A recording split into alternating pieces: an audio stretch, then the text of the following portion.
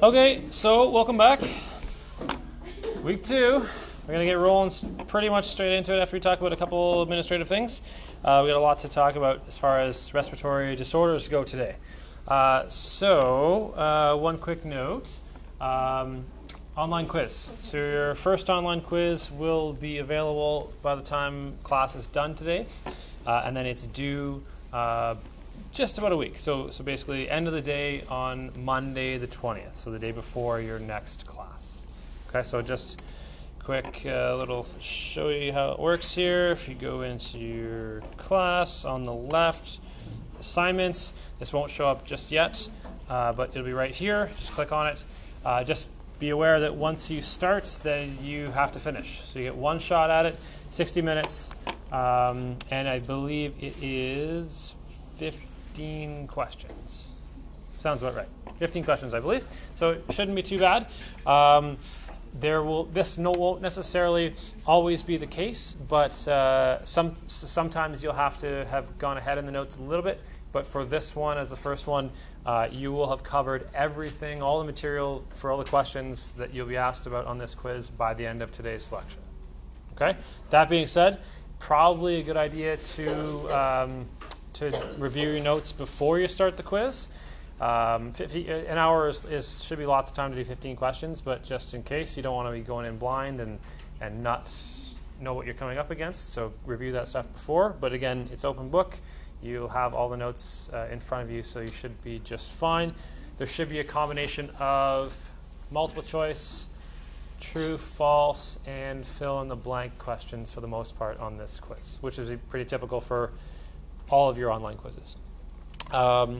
And we're going to do a little brief kind of test in class today, a Kahoot quiz. It's not worth anything, just to kind of test your knowledge. We will typically do that at the beginning of class, but I didn't quite get as far as I'd like into the notes last week, so we'll cover pneumonia first, and then we'll do our first Kahoot. So that should be a pretty good gauge for you. If you do okay on the Kahoot, then you're in pretty good shape as far as understanding the concepts so far. I know it's just week 2. You're not into studying yet. I get that, but just make sure that you keep up. All right, let's do this. So, if you remember, what we were doing was we're in the middle of the infections section of this unit, right? So we're going to do infections, finish that up, and then we're going to do obstructive disorders and restrictive disorders kind of in that order. So we were working our way down from the upper respiratory tract into the lower respiratory tract, and I believe we covered one lower respiratory tract infection, which was bronchiolitis. Now we're going to talk about a handful of lower respiratory tract infections. I'm certain that you've heard of pneumonia, but there are a lot of different kinds of pneumonia. We're going to learn about some of the differences. So again, being in the infection section in particular, I want you to pay close attention to involved anatomy. So again, pneumonia by definition is a lower respiratory tract infection. However, one of the ways we're going to subclassify some of the different types of pneumonia is the specific anatomy that's involved, and you'll see what I mean really shortly. And then as far as infections go, make sure that when you're studying and categorizing the stuff in your brain, that you are remembering the causative agent. So we're going to see primarily bacterial and viral infections. There's one fungal infection we'll cover, and a couple that are a little bit, they're bacterial-esque. All right, you'll see what I mean. Let's talk about the how you can classify pneumonia. So classify based on causative agent, we'll see that. You can classify based on what part of the lung, we'll see that. We'll see kind of some references to this other stuff too. Certain forms of pneumonia can be classified epidemiologically, so statistically, basically populations. So where do you tend to find outbreaks of these particular kinds of infections? And when we get into things like Legionnaire's disease, tuberculosis is different, but at least for pneumonia, Legionnaire's disease is one of those ones where it tends to be what's called a nosocomial infection. And that word means acquired in a healthcare facility, so often a hospital or a nursing home or places like that, which makes sense, right? They're reservoirs. They're reservoirs for both disease, because sick people go there, and for people that are immunocompromised, right? So they're either elderly or they are otherwise ill or stressed, or their immune system is maybe not up to snuff. So those things should make sense. So let's talk about some of the basics. I'll come back to this table in a bit. Again, this is an excellent summary of the three major types of pneumonia that we're going to learn about today. They are lobar pneumonia, bronchopneumonia, and primary atypical pneumonia, which is also called interstitial pneumonia. So we'll come back to this. Let's go through each of them first. And we're going to start by classifying them anatomically. So again, these are all pneumonias, so of course they're all lung infections, lower respiratory tract. But the major difference, there are significant differences between those three primary types. So the first one would be bronchopneumonia. So bronchopneumonia is the one that's shown in kind of the green dots here. It's showing you that it's diffuse. So bronchopneumonia is a bacterial infection. It's not necessarily one specific species of bacteria. It could be a handful of different species.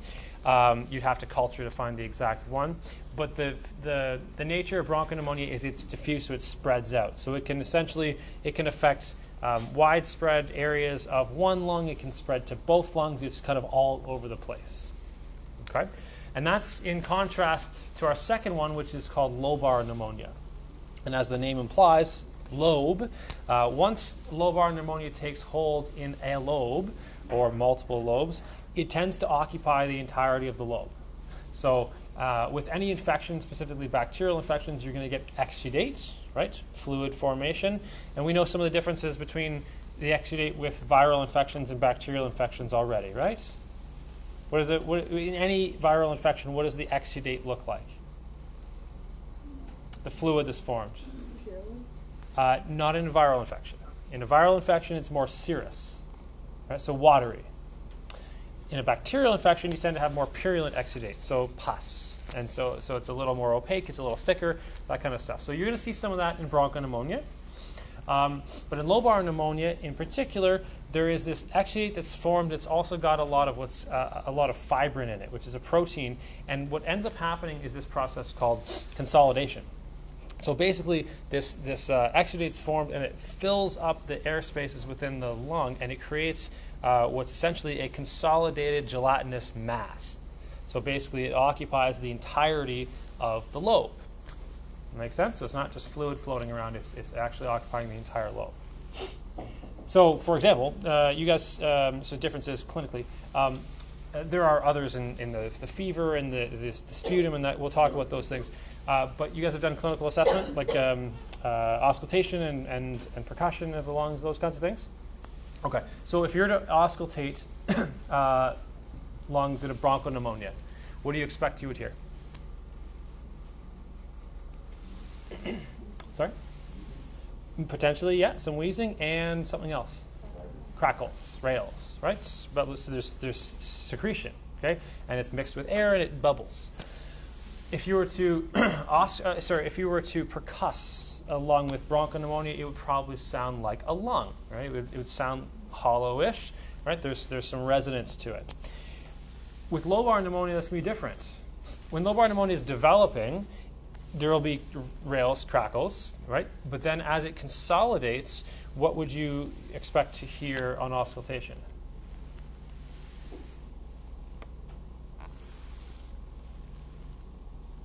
Nothing. What's required to hear breath sounds? Movement of air, right? So if you have consolidation of the entirety of the air spaces, there's no airflow, there's no sounds, there's no crackles, there's nothing left. It's nothing. Okay?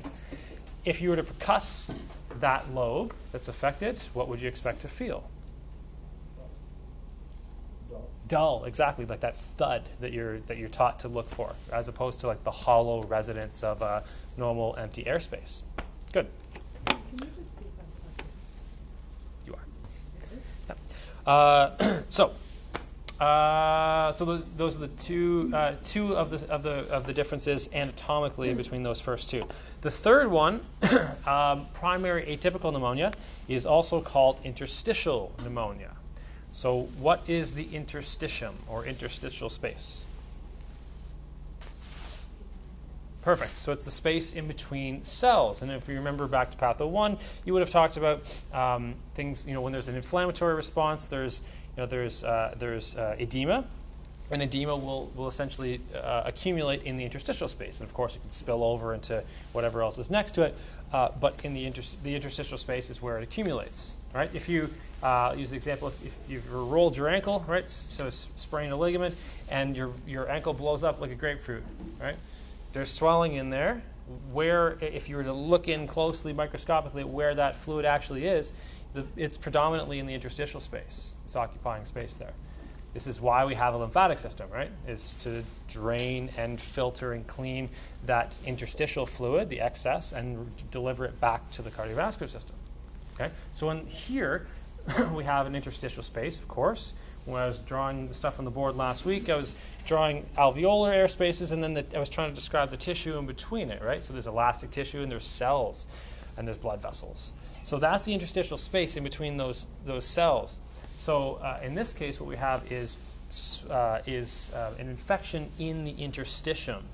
And so it creates some differences in how that pneumonia presents. Because in interstitial pneumonia, or primary atypical pneumonia, the person will have a cough, but it will pretty often be non-productive, like a hacking, non-productive cough. What do I mean when I say productive or non-productive? Yeah, or something actually comes up. So you're actually producing phlegm, mucus. So you will often be more non-productive cough in interstitial pneumonia. This is also sometimes called walking pneumonia. Okay? The signs are fairly mild compared to a lot of some other types of pneumonia. That being said, it can often last a long, long time. It's not unheard of for people to have this kind of infection for months sometimes. Okay? Now, the first two, your bronchopneumonia and your lobar pneumonia, are caused by bacteria. We're going to talk more specifics in a second. Interstitial pneumonia, it has two primary causes. One is a mycoplasma, and that's it's a bacteria-like organism. And the other is virus, and in particular, commonly the influenza virus. So influenza, being normally an upper respiratory tract infection, can descend down into the lungs and cause an interstitial pneumonia. Okay? So let's talk about a little more detail of each. Again, starting here with lobar. So as I mentioned, lobar pneumonia is bacterial. In this particular pneumonia, 9 times out of 10, we do know the specific organism that causes it, one species of bacteria. It's called strep pneumo. Streptococcus pneumonia, so named because it frequently causes pneumonia. So, as I mentioned, it can be in multiple lobes of the lungs, but once it occupies a lobe, it occupies the entirety of the lobe, which gives us, with the inflammation and the exudate that's formed, that consolidated mass that I mentioned earlier. There is another somewhat unique, or at least special sign about lobar pneumonia, is that the sputum is rusty in color. We made a brief mention of that last week when we were looking at what's color, the appearance of the sputum. In this case, it looks like a dark brownish, reddish rust color. That's pretty indicative of lobar pneumonia in particular. Okay. This infection can spread. It can spread, again, from one region to another. And it can also spread as it occupies an entire lobe, kind of from inside out all the way out to the periphery of whatever lobe it is. What is up against the outside of a lobe of the lung? What's the next tissue? The pleura, right? So particularly the visceral pleura, and then the pleural cavity, and then the parietal pleura. So you can get spreading infection, or at least exudate from the lobe into the pleural cavity. Okay, and so when pus moves into the pleural cavity, we call that empyema. Okay, so when if you start involving the pleura, if there's now pus or bacteria outright that's infiltrated the pleura, what additional sign do you expect? A sign or symptom do you expect that patient to now experience? Probably going to be short of breath before that. Something else, something that's specific to the pleura. Pain? Pain. Exactly, right? So pain, and pain constantly or pain intermittently, or we talked about last week cyclic pain, right? Cycling, usually as you breathe, and most often as you inhale and you pull on the pleura, it hurts. So the pain will kind of hurt more when they're taking deep breaths. Okay. Now, lobar pneumonia, it's a kind of bacterial infection that tends to have a more sudden onset and a higher fever as compared to some of the other types like bronchopneumonia.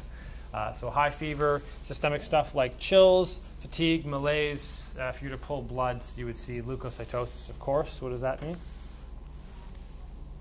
Yep, elevated white blood cells. That indicates usually infection, but definitely inflammation. Short of breath, and again, that's going to vary depending on how much of the lung tissue is involved, but there's certainly going to be short of breath in some capacity. When you are short of breath, the body's automatic response is typically increased respiratory rate, so tachypnea, increased heart rate, tachycardia. It's trying to compensate for your difficulty in exchanging gas. Okay. Pain in the pleura, so cycling pain on breathing if it's involved. Rales, so crackles in the early stages, followed by absence of breath sounds once that lobe has been consolidated. And as I mentioned, that characteristic rusty sputum, that's pretty indicative of a lobar pneumonia. Okay. There can also be some cognitive stuff going on, confusion, disorientation. That's relating to the fact that it tends to manifest with a high fever. Okay?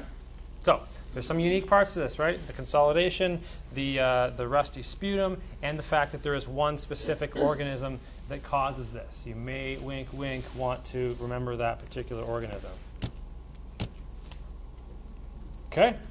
Next is bronchopneumonia. So again, bronchopneumonia is caused by bacterial infection. But in this case, it could be any number of species of bacteria, so we don't know necessarily based on a diagnosis of bronchopneumonia until you do a culture test of the sputum. Okay? Being that it's a bacterial infection, there's of course going to be exudate. It's going to be probably purulent exudate, which means pus, so it means that the sputum samples are going to be maybe your opaque, yellowy, greeny-ish kind of color to it. There will be a fever, although it's going to be a little more moderate than the lobar pneumonia, not as quite high of a fever. There's no consolidation of the tissue in bronchopneumonia, which means that you're going to continue to hear rales, crackles throughout the course of the infection if you auscultate. Of course, same thing as lobar pneumonia, being a bacterial infection, pretty clear cut the treatment, right?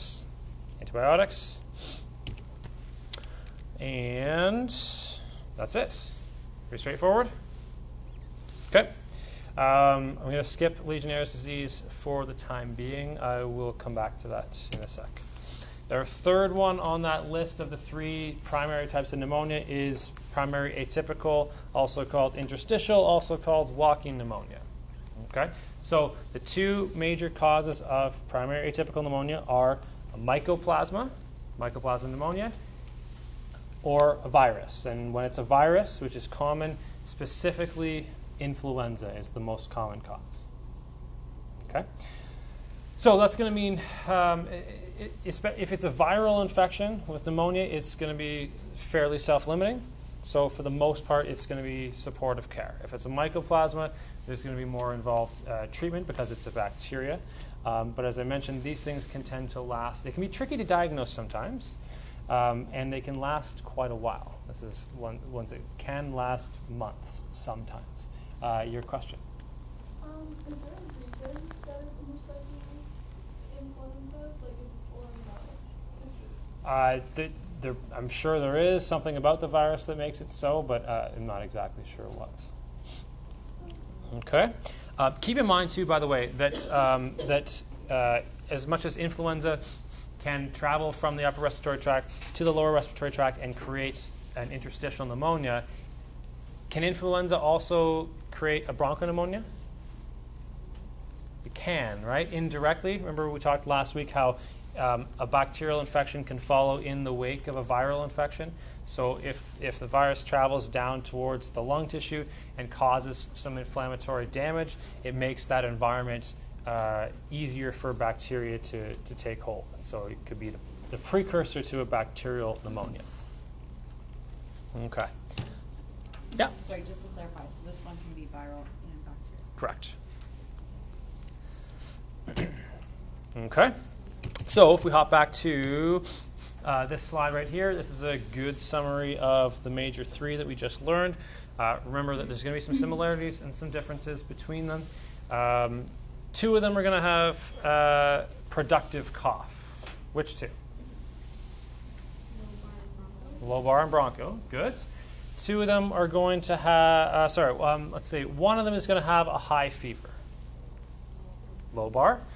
Remember the anatomical differences, this patchy kind of spread out with bronchopneumonia, the consolidated, located in an entire lobe in lobar. Interstitial is in the interstitial space. What else? More acute onset with lobar versus the other two, which are going to be a little bit more insidious. And then some of the unique stuff, the rusty sputum with lobar pneumonia, the more purulent sputum with bronchopneumonia, and neither with the interstitial. All right. Questions now? Okay. I skipped this one right here, Legionnaires, because Legionnaires disease, it certainly can cause a pneumonia, but it's more an atypical kind of pneumonia. So Legionnaires disease is caused by an organism called Legionella. There are actually several species of Legionella that can cause this. Legionella is a bacteria technically, but it's got some different properties than a lot of other bacterial species. So it's harder to identify in a culture, and it makes it somewhat more difficult to treat. But that, regardless, it is a bacterial infection, so it can be treated. But it does tend to, when there is a Legionella infection in the lungs, it tends to be more severe than your run-of-the-mill bacterial pneumonia. Okay. This one is also often classified epidemiologically in the sense that we find it in particular populations, in this case, not necessarily predominantly, but commonly nosocomial. So it's found in healthcare settings. So Legionella thrives in warm, moist environments, and that includes things like ventilation systems. Right? And again, remember, in, say, a hospital setting, you have the ventilation system that might have Legionella. Again, hospital or setting like that being a reservoir for various microbes and disease. And you have patients at risk, right? You have vulnerable patients who are young and old and immunocompromised and comorbid and have other stuff going on, so they're more at risk than somebody else for picking that up. Okay? Not much else to say about that. Just be aware of that it's a bacteria and it can cause significant pneumonia. Okay? All right. Where are we? Okay, let's talk about one more infection and then we'll do our Kahoot. Okay? So next is SARS. SARS you've probably heard of. It stands for Severe Acute Respiratory Syndrome. So SARS is caused by a virus, one specific virus. It's in the family of what are called coronaviruses, so it's a kind of a round-ish virus. And you probably know SARS because there was an outbreak locally in the Toronto area in 2003. So it's something that showed up as basically kind of an atypical outbreak of significant atypical pneumonia that was affecting people that are not just your vulnerable populations like the young and the old, but even healthy middle-aged people. And it was pretty aggressive and it spread rapidly, and it was potentially fatal because it was so aggressive and can cause respiratory failure. So in that particular case, the epidemiological implication was it came from East Asia or a China flight from Hong Kong, I believe, that came into Toronto. And then there were some outbreaks locally, so in China and Hong Kong and a couple other countries, but nowhere else other than those countries as significantly as Toronto, and it's because somebody who was ill came in on that flight, and then it spread from there. So the respiratory stuff, I mean, significant swelling that's caused by the damage to the interstitium of the lungs. It progressed pretty rapidly, and it was quite easy to spread by respiratory droplets, so coughing, sneezing, spitting, that kind of stuff, as you would expect with most respiratory infections. Close contact these people had on an airplane makes a lot of sense how it got spread pretty rapidly. Skip ahead, because this one is this virus, although we talked last week about how a lot of viral infections in general are watch and wait, right? Supportive care. This one isn't one of those because it was so aggressive, so virulent, and caused such significant respiratory impairment, had a significant fatality rate overall compared to a lot of other viral infections. So this is one of those ones that you do treat aggressively. You treat with antivirals, you treat with glucocorticoids to manage the inflammation. A lot of patients would have required mechanical ventilation or some other kind of supportive respiratory care, in addition to isolation. Because of how rapidly this spreads, these are the kinds of cases where you take those extra measures to isolate that patient from spreading it to anybody else. Okay, and again, on a side note, a lot of things kind of came in the wake of this SARS outbreak in 2003, both good and bad. In Toronto, where we're our, kind of the hub of our medical research community, they did a great job of ultimately identifying the virus, because prior to that, the virus wasn't specifically known, and so that was obviously a good thing. It did kind of shed some light on some inadequacies in the public health response, and so that was kind of a problem at the time, and that should also be something to keep in the back of your mind too whenever it's suggested to cut money out of public health. The response to these kinds of things are where it's going to end up hurting people if there is an outbreak of something.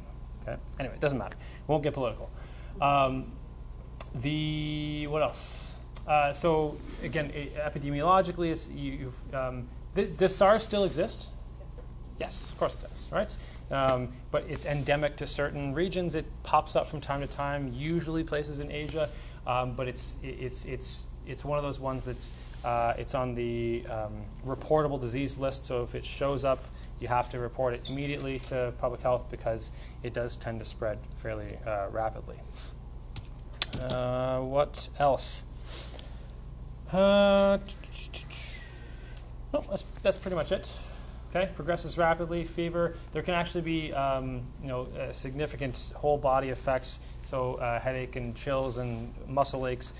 Even some GI stuff like vomiting or diarrhea, which is not terribly typical of a lot of respiratory disorders. But this one is significant. Okay? Questions? All right. So let's take a quick break on the notes for a second. All right, then. So let's talk about our next infection, which is a bigger topic. Okay? Tuberculosis. So tuberculosis is one of those infections that has one specific species, organism, one specific causative agent that causes it. In this case, it's what's called a mycobacterium tuberculosis. So we're going to learn what a tubercle is and why it's called tuberculosis shortly. But a mycobacterium implies that it is a bacteria. So ultimately, the treatment for this is antibiotics. It's a little more complicated than that, but it is a bacteria.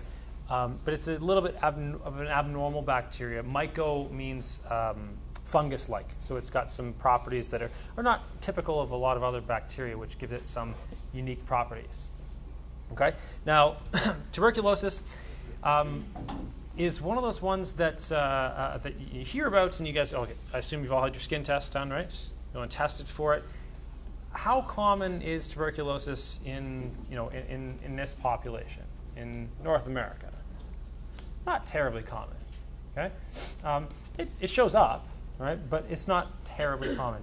Does anybody have any ballpark idea of the global prevalence of infection of tuberculosis? Like, if you had to estimate what percentage of the entire world population of whatever billion people we have now has tuberculosis infection? 10. 10? It's higher than that. It's actually about 25. So that's significant, right? But there's a real skew in the epidemiology there, right? So again, it's not very common here, but it is really common in certain places in the world, and this speaks to some of the complications with treating it and who gets it and how it's spread. So the largest number of cases are in sub-Saharan Africa and parts of Asia, especially the developing countries, where it's high-density populations, places that have inadequate access to proper health care. Okay, and so this becomes really prevalent.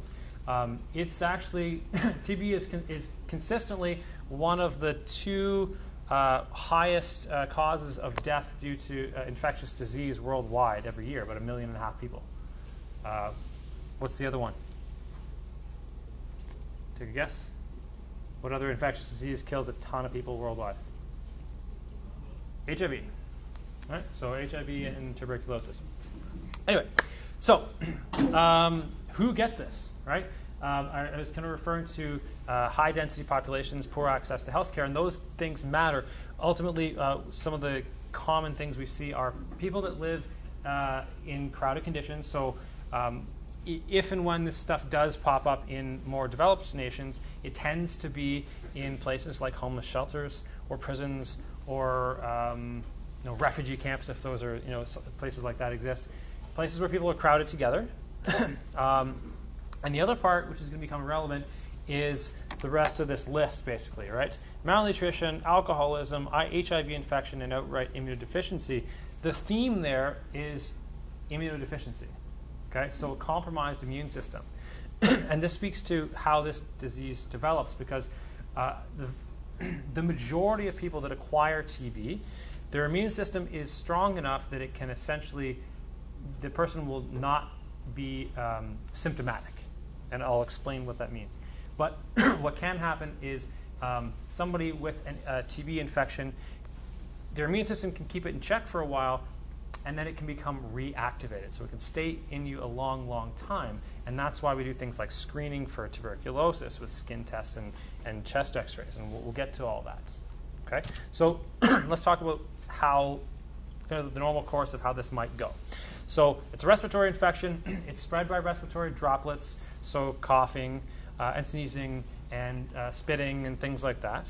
Okay, so kind of aerosol. One of the special things about TB is, unlike some other bacteria, say you had a bacteria in a bronchopneumonia and you cough up sputum and spit it out or whatever, over the course of reasonably short amount of time, it'll die, right? The bacteria. Tuberculosis can live outside the body for a while, days to even weeks sometimes. So you can kill it. We have to essentially do it intentionally. So you have to expose it to ultraviolet light or high heat or alcohol or bleach or one of those things that we use to clean stuff, and that's part of sterilizing equipment and making sure that reservoirs like hospitals get cleaned and properly and those kinds of things, because this can live outside the body. Now, let's say somebody is exposed to it, right? So they inhale some respiratory droplets that have the live Mycobacterium tuberculosis. What happens is this, okay? So the bacteria get into the lungs. What should happen when your body is exposed to a foreign invader like this is it initiates an inflammatory and immune response. Right? It says, this doesn't belong here, let's kill it. Okay? So right off the bat, if the person's immune response is inadequate, so if the immune system is not strong, if they are otherwise stressed or malnourished or immunocompromised or pick whatever reason it is that their immune system is not up to par, that person can, in short notice or short order, have an acute tuberculosis infection where the bacteria spreads, it causes inflammation and damage and necrosis to local lung tissue, and it is contagious. So they have an active infection that can be spread when they cough. Okay? However, in a large number of cases, if that person, the recipient, if their immune system is adequate, okay, their response is adequate, so their immune system is functioning well, what happens is you initiate the immune response, the immune system does what it's supposed to do, and it tries to kill all this bacteria. Okay? Now, tuberculosis is hard to kill, remember. So if the immune system is unable to eradicate all the bacteria, what its next best option is to wall it off and contain it. So it creates these scar tissue-y pockets called granulomas.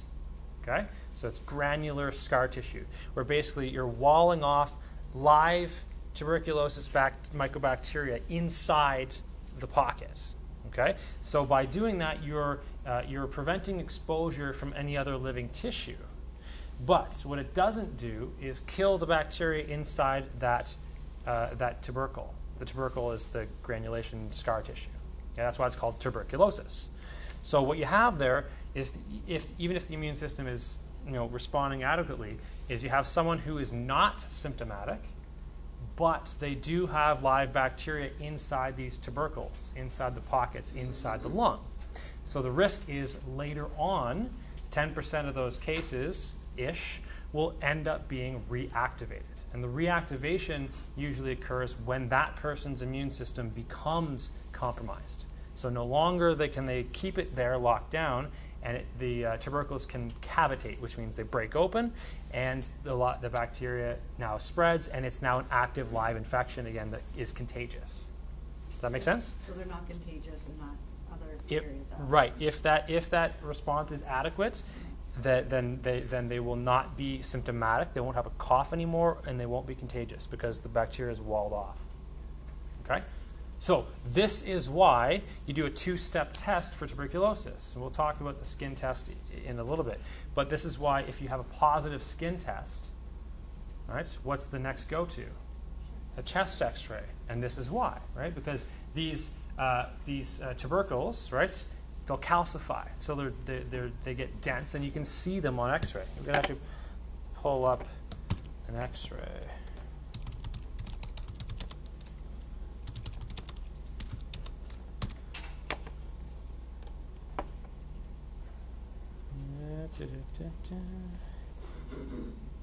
There's one. That's not going to look very good. Yeah, it's not the best image, but most lung tissue here should be, of course, pretty black, right? Not a lot of density. What you're seeing here is a calcification with a hollow part in the middle, and that's typical of tubercle. Okay. So remember, those things can cavitate. They can break open. Is it painful? The cavitation? Like the calcification? No. Not necessarily, no. No. Okay. So, when it's walled off like that, the bacteria are live but dormant, and they can remain that way for years at a time. So for a long, long time. As I mentioned, there is not all cases, but some cases that it can become reactivated when that person now has a compromised immune system and their body can no longer keep that bacteria walled off.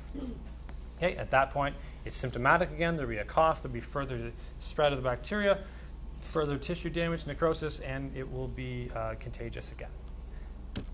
Okay, so on slide 63 here, you have kind of the basic scheme of how this can go. You're exposed to the tuberculosis initially. There is obviously the immune and inflammatory response.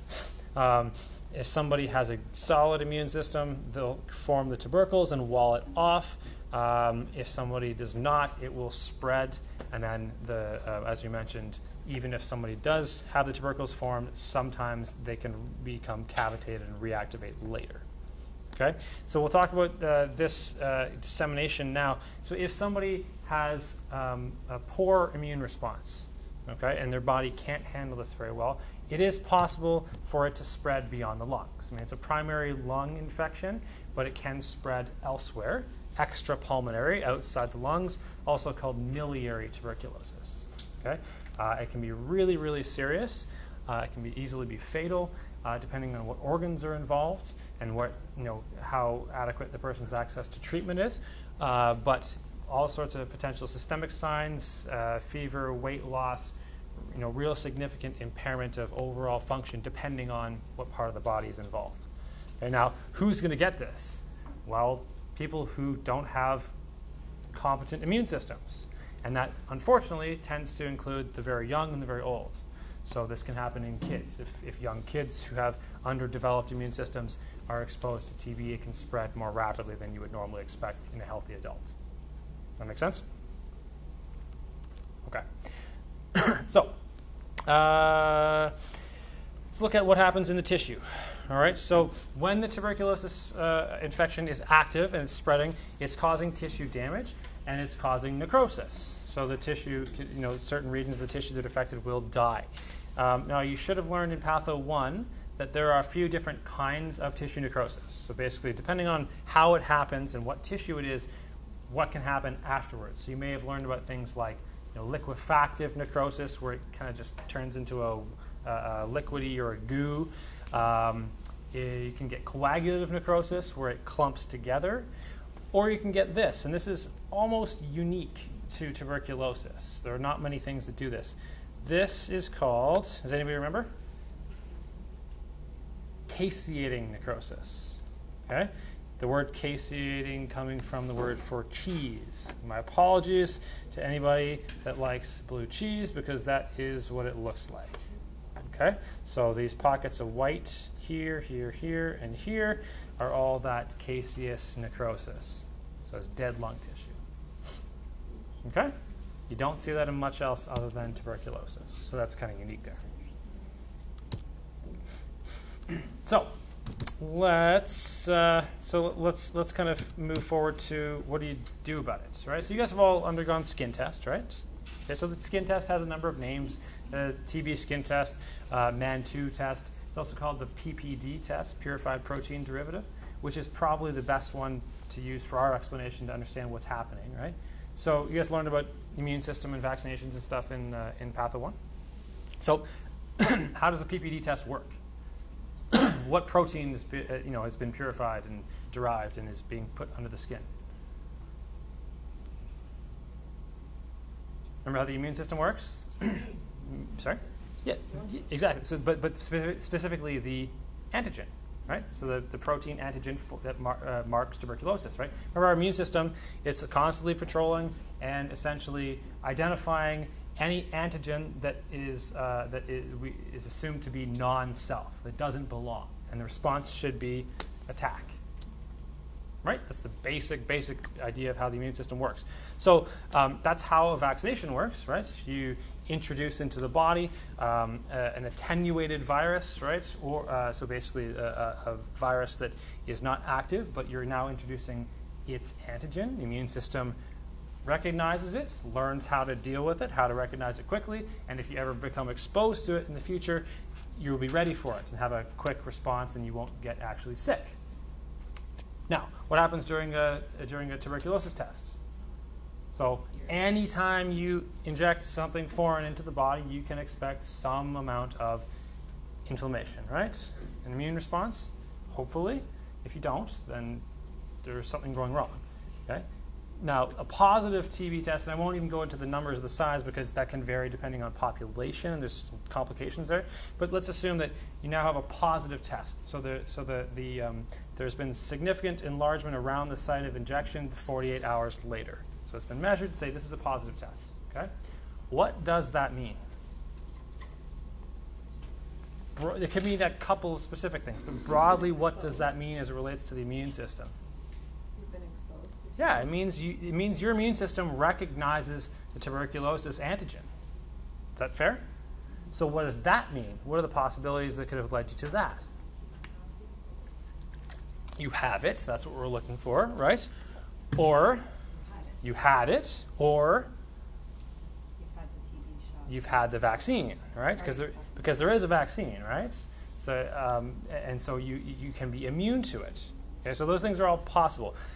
Usually, the question that comes up is so why doesn't everyone get vaccinated? And the answer is twofold. One, because it's not terribly common in our population, and so some people, certain populations around the world do get this. Okay, and two is if we all of a sudden started vaccinating everybody for TB, then it would essentially nullify the efficacy of the test. So it would diminish our ability to screen for it with a skin test. Okay, but anyway, so basically one of those possibilities are the case. Your immune system recognizes TB. Okay, so now what? We go for a chest X-ray. You go for a chest X-ray, and you're looking for those calcified tubercles, which would indicate that you either have or had it previously, and then you treat accordingly. That makes sense? Okay, good. Now, what does that treatment mean? Right? Well, the treatment it's a mycobacterium, so it's a bacteria. It's an abnormal one, but it is a bacteria. So you treat it with antibiotics. Now, the tricky part is, as it is somewhat challenging to kill, it's usually a combination of medications over a long period of time. And it's not uncommon for the course of treatment to be somewhere between 6 and 12 months. Okay? So that's significant. That's much above and beyond what you would typically see in an average run-of-the-mill, antibiotic course. So that leads us to some other problems, right? So that means that in order to say somebody has, they have tuberculosis, it's been identified, and they get the treatment. That means they have to have access to that treatment. They have to have access to the diagnosis. They have to have access to the ongoing access to the medications, and they have to take them. And they have to keep doing this for a year, let's say. Okay, so that runs you into some problems and kind of speaks to the continued pervasiveness of this in certain parts of the world that have inadequate access to healthcare, etc. That makes sense? Okay.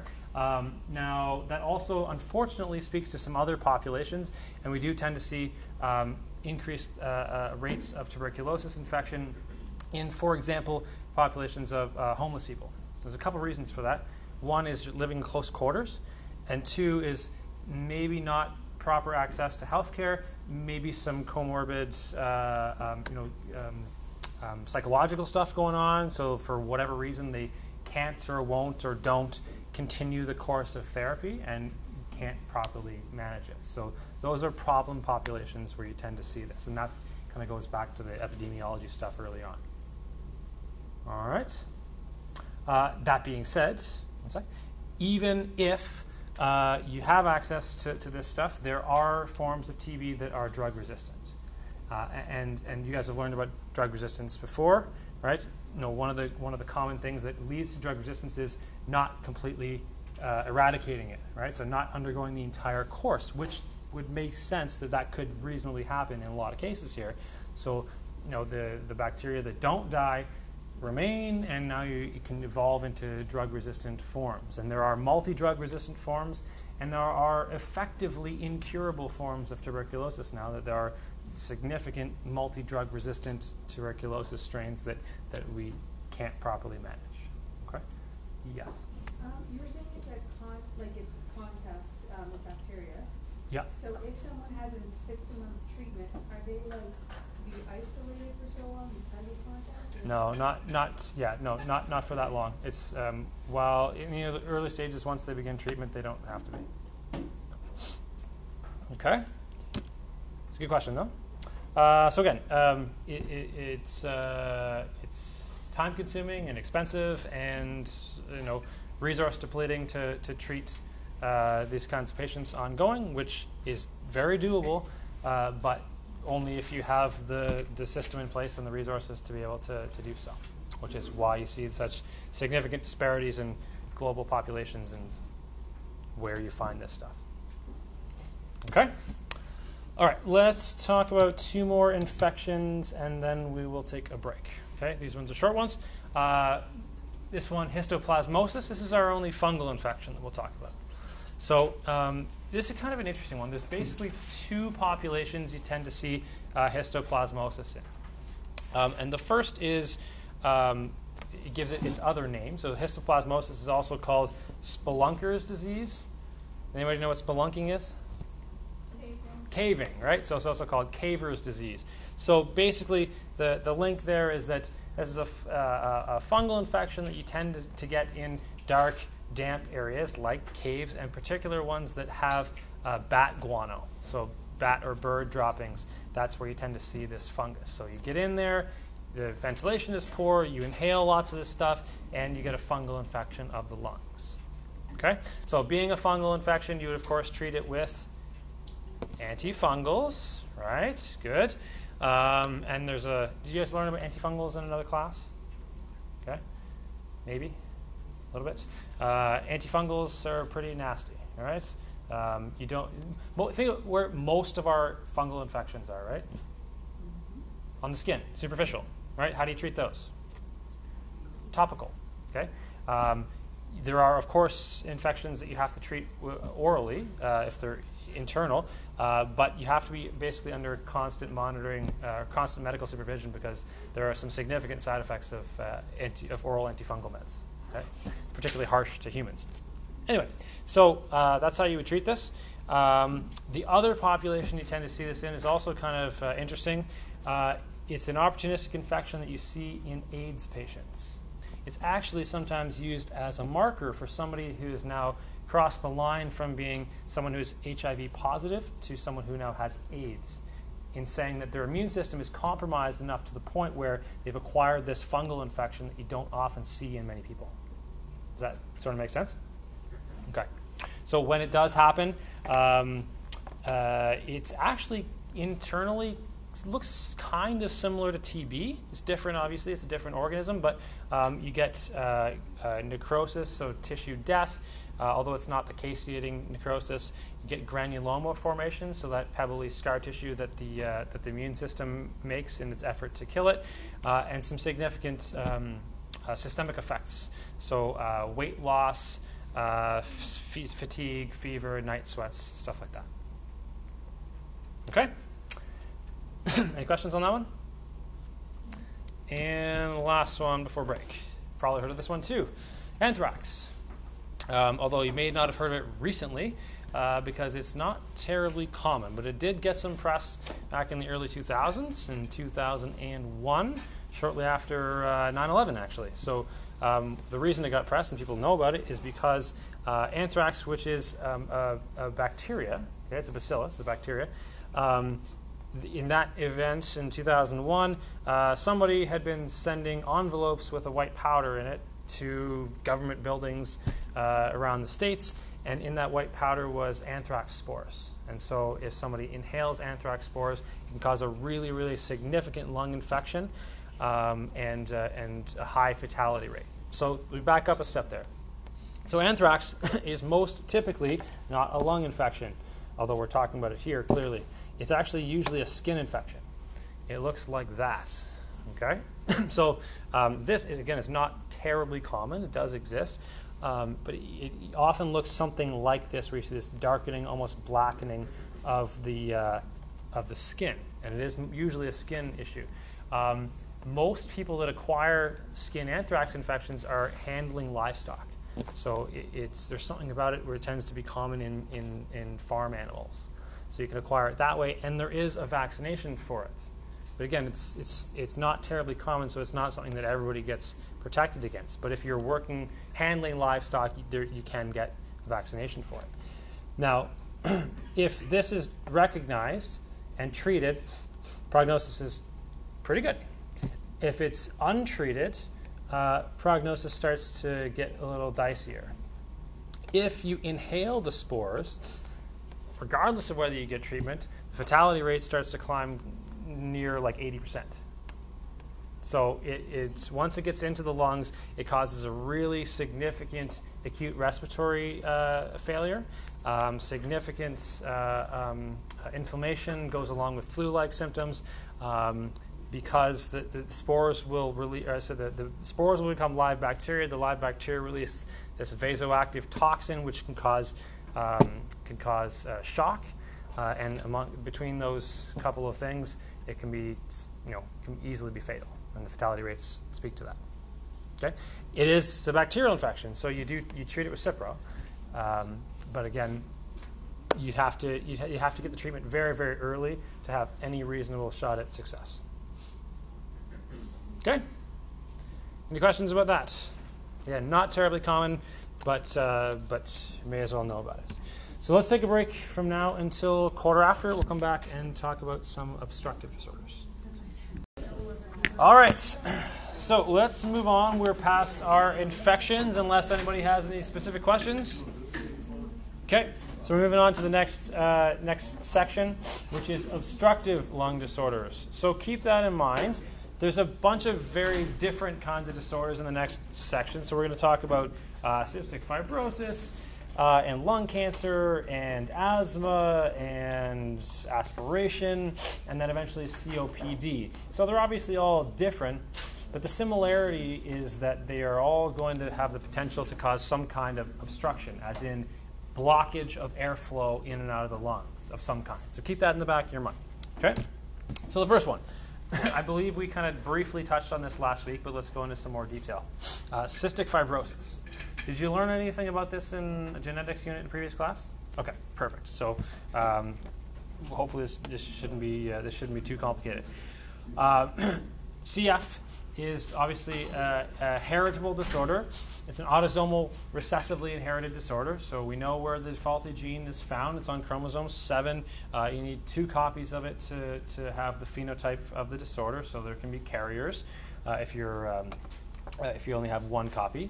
Now, cystic fibrosis, we're going to talk about it in the lung section because there are some significant effects on the lungs. All right, and ultimately, what causes a lot of the fatalities in cystic fibrosis is the chronic effect on the lungs. But it's not limited by any means to the lungs. So CF is a disorder of exocrine glands. Okay, so what is the difference between an endocrine gland and an exocrine gland?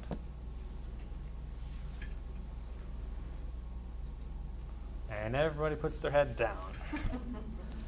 What is the difference between an endocrine gland and an exocrine gland? Think of the root word, endo and exo. In, exo, out. Yep, in and out of what? Bloodstream. Perfect. Good. Okay, so endocrine means that a gland is secreting something into the bloodstream. So when you talk about your endocrine system, you're secreting hormones into the bloodstream that travel elsewhere in the body and act on receptors somewhere else. Exocrine glands secrete substances from glands that don't go into the bloodstream. They go outside. So I'm going to air quotes outside of the body. Okay? Now, don't get confused on that, okay? So, for example, mucus and sweats and things like that are exocrine secretions. But the description there is, so outside the body, in air quotes, if you're inside the pathway of the lungs or you're inside the tube of the gut and you're secreting something into that tube, that's technically outside of the body for that description. Does that make sense? So just not in the blood. So, again, mucus and sweat and enzymes and all sorts of other things that are secreted by exocrine glands can be affected by CF. Okay? It affects the entire body. So let's start with the lungs first. The exocrine secretion of lung tissue is mucus. Okay? We talked a little bit about last week about sputum. Sputum is ultimately phlegm, mucus secretion from the lungs. It's meant to protect us. So it's sticky and it traps foreign debris and bacteria and organisms so we can cough it up and get rid of it. However, in CF, they have a hypersecretion problem. So they oversecrete this very thick, sticky, it's called tenacious, so sticky mucus, which means a couple of things. One, it causes obstruction. Shocking, I know. We're in the obstruction section. Okay? So the thick, sticky mucus blocks airways, so that impairs airflow in and out, and that also can lead to some collapsing of airways, and we'll talk about that in respect to something called bronchiectasis, probably at the end of today. The other thing that the other problem that arises is because mucus is meant to trap foreign debris, bacteria, organisms, people with CF have recurrent infections. And so the chronic and recurrent blockages and the recurrent infections have this cumulative inflammatory damaging effect on the lungs that ends up shortening the lifespan of CF patients significantly. Okay? So, can you cure cystic fibrosis? No, you cannot, right? Not yet, not until we refine technology like CRISPR and we can cut that gene out and replace it. But for the time being, it's basically supportive care and managing signs and symptoms as they pop up. So I'm going to skip ahead a couple of slides. Actually, it doesn't really matter. I'm sorry. I'll stay back. Typically, patients with CF, as it relates to the lung aspects of this, have to manage that on an ongoing basis. So you have to get rid of this thick, sticky mucus, which means usually medications will help that to thin the mucus so they can cough it up. And they'll also usually need some kind of percussion. So historically, this meant manual percussion, as in they would be basically prone on a table, and somebody would be clapping or cupping or striking the rib cage to loosen up the mucus so they can cough it out. And that has to be done over and over and over because it's a built-in genetic disorder, which means you just keep making it. Okay? Now the newest technology is you can basically wear a vest. So they strap on a vest, and it percusses really quickly and loosens up the mucus so they can cough it out. So that's a lot more convenient for a lot of people, so that's helpful. But again, the point is that they're always continuously making this mucus, and they're always at risk of recurrent infection. So managing those ongoing infections is going to be a day-to-day kind of reality for these patients. Let's talk about where else in the body it affects. So anywhere where there are exocrine secretions, which is just about everywhere. So let's talk about where the name cystic fibrosis comes from. Did we talk about this last week? Where does it come from? Effects on which organ? The pancreas. Good. Okay. So what are the exocrine secretions of the pancreas? Digestive enzymes, right? So powerful digestive enzymes like lipases to break down fats and proteases to break down proteins and amylases to break down starch and nucleases and all the ases. Okay? So basically, pancreas is supposed to be making these powerful enzymes that are released into the duodenum to break down food so that you can absorb it. So we have a couple problems here. What happens is that you end up getting a blockage of the release of these enzymes from the pancreas. So the enzymes, which don't discriminate, okay, they don't necessarily say, oh, we're going to break down food. They just try to break down whatever it is that they're meant to break down, protein or fat or starch or whatever. So they can end up doing damage to the pancreas itself. And this damage leads to inflammation, which leads to a cyst formation. That's the cystic part. This recurrent chronic damage leads to what our body always does when you get recurrent damage, which is lay down fibrotic scar tissue. So cystic fibrosis refers to the visual, or the appearance, of the pancreas. Now, on a related note, if you have a blockage in the pancreas that's preventing the release of these enzymes into the duodenum, what other problem do you have? Yeah, exactly. You're going to have malnutrition because now you can't actually digest and subsequently absorb your nutrients from your food. So you have all sorts of effects all over the body that involve malnutrition. So managing diet is actually part of managing CF for that reason. So you may need to add enzymes, or you may need to eat really easily digestible food, some kind of combination of those things. That also means you're going to see effects of malnutrition. What's the most common first sign? If somebody can't digest and absorb foods properly, it usually starts with fats, okay, for whatever reason. So if somebody is not digesting and absorbing fats, what do they experience? Diarrhea, and what does it look like? It might be, and it's fatty, right? Because if it's not being broken down and absorbed, it's coming out the other end. So they have what's called steatorrhea. That's on a slide coming up right there, steatorrhea, so you don't have to write it down. Steatorrhea basically means you have this greasy, fatty stool. And it floats on the water because it's fat, and fat and water don't mix, and it stinks, and it's indicative of malnutrition. Right? They're not absorbing fats. They're also not absorbing fat-soluble vitamins, and they're probably not absorbing other stuff too. Okay? What else? For a similar reason, blockage of the bile ducts. If you're blocking bile ducts, you have further issues with digesting and absorbing fats because the bile is not getting into the gut. Similar kind of reasoning as the last statement.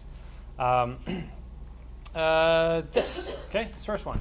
What is meconium? Meconium is normal, right? So in a newborn, what is meconium? right? First stool, and it looks sticky, black, greenish, right? Kind of nasty stuff. It has to do with mucus formation, mucus secretion in the gut, as well as baby is in utero swallowing amniotic fluid, and it turns into this sticky nastiness. And then they poop it out, and then they get the equally nasty baby poop for a while. The point is, meconium is normal, but in a patient with CF, they have, because it's hypersecretion of the exocrine glands, they have really abundant meconium, and it can actually cause blockage. So they have this problem very early on with there's nothing moving through the GI tract because there's meconium plugging it up. So that's a significant problem for a newborn. It's also going to affect sweat glands, exocrine glands, so they're going to be high in chloride in particular.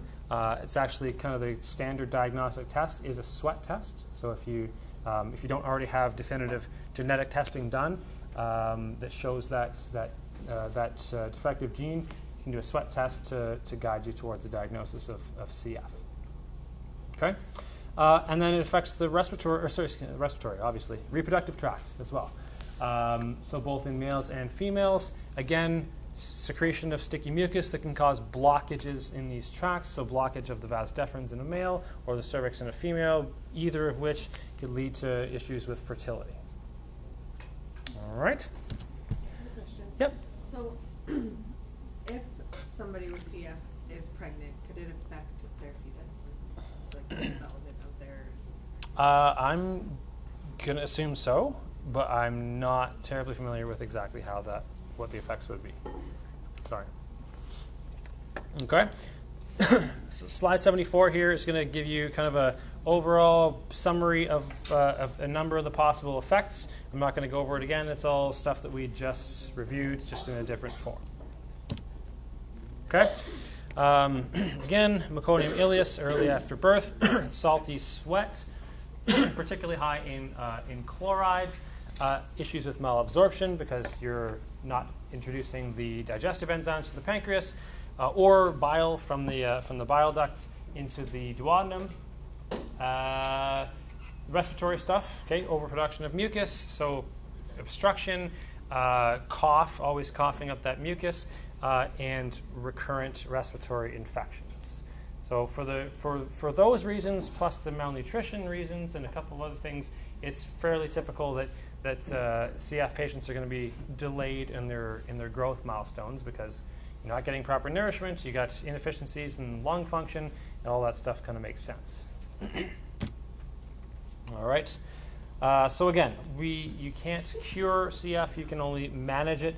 So it's going to involve some kind of management of the lungs, that percussion therapy, whether it's manual or the mechanical version, monitoring their pulmonary function from time to time, managing infections in particular, so making sure they get prophylactic, so vaccinations for respiratory infections, and then going to be ongoing management of recurrent infections as well. Yep.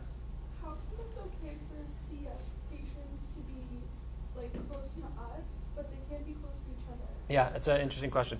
It's because my understanding is it's because they're so frequently have recurring infections that they're a risk to each other, because they're at much greater risk of trapping any bacteria that they get exposed to and having a subsequent infection.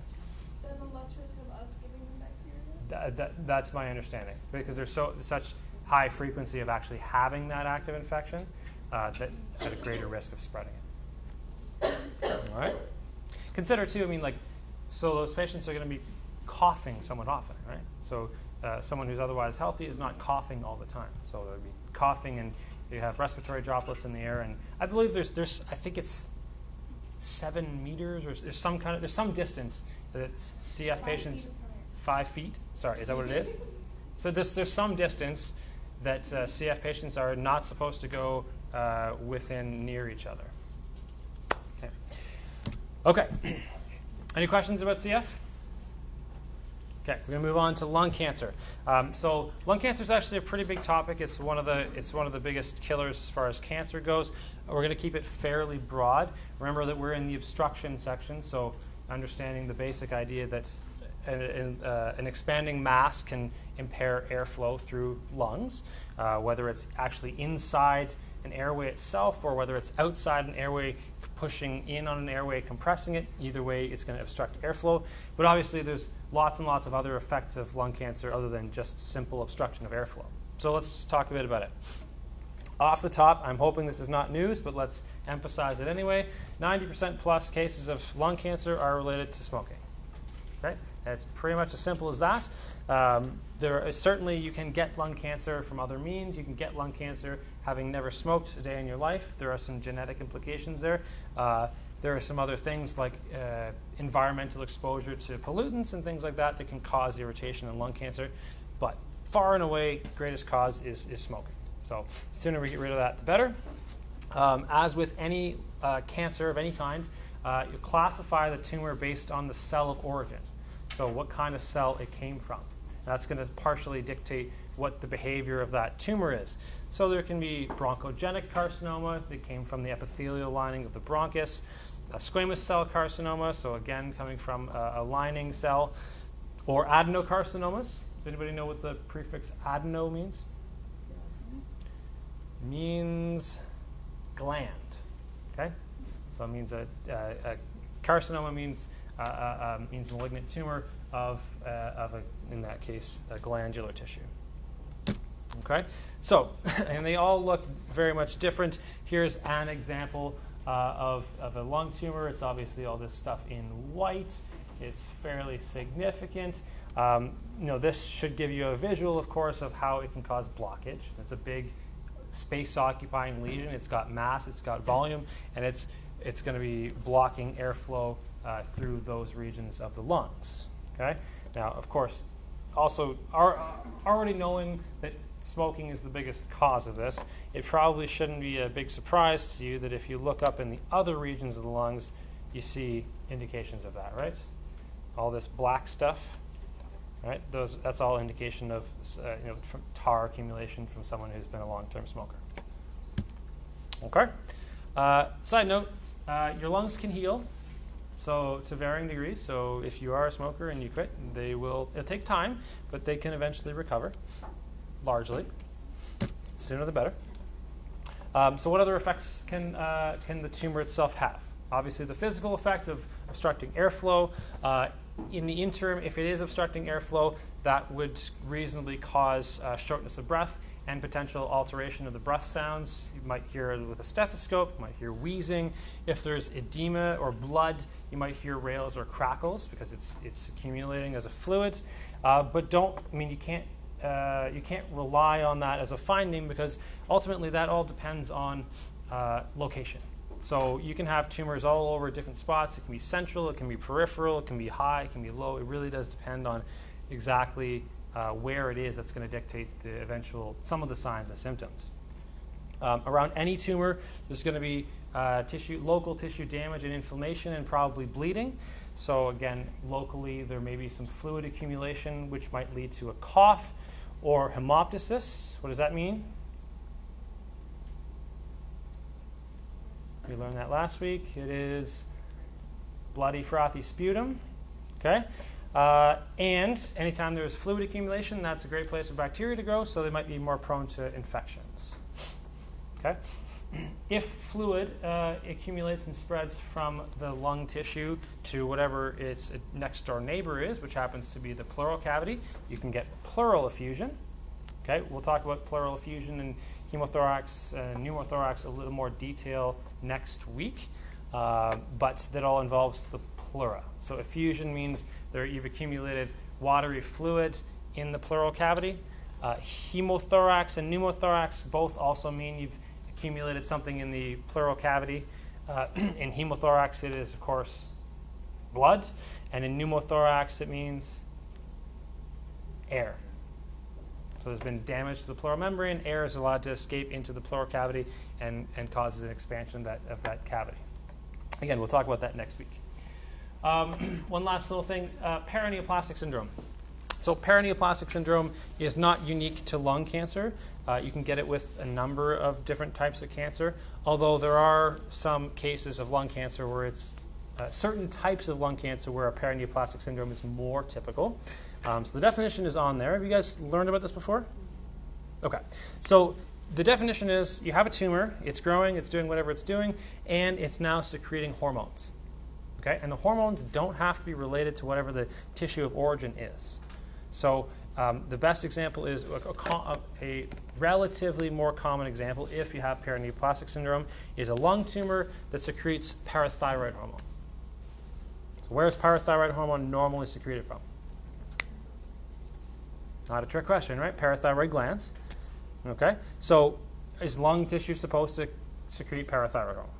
Of course not. What does it do? It's the opposite of calcitonin, so you're on the right track, though. It increases blood calcium.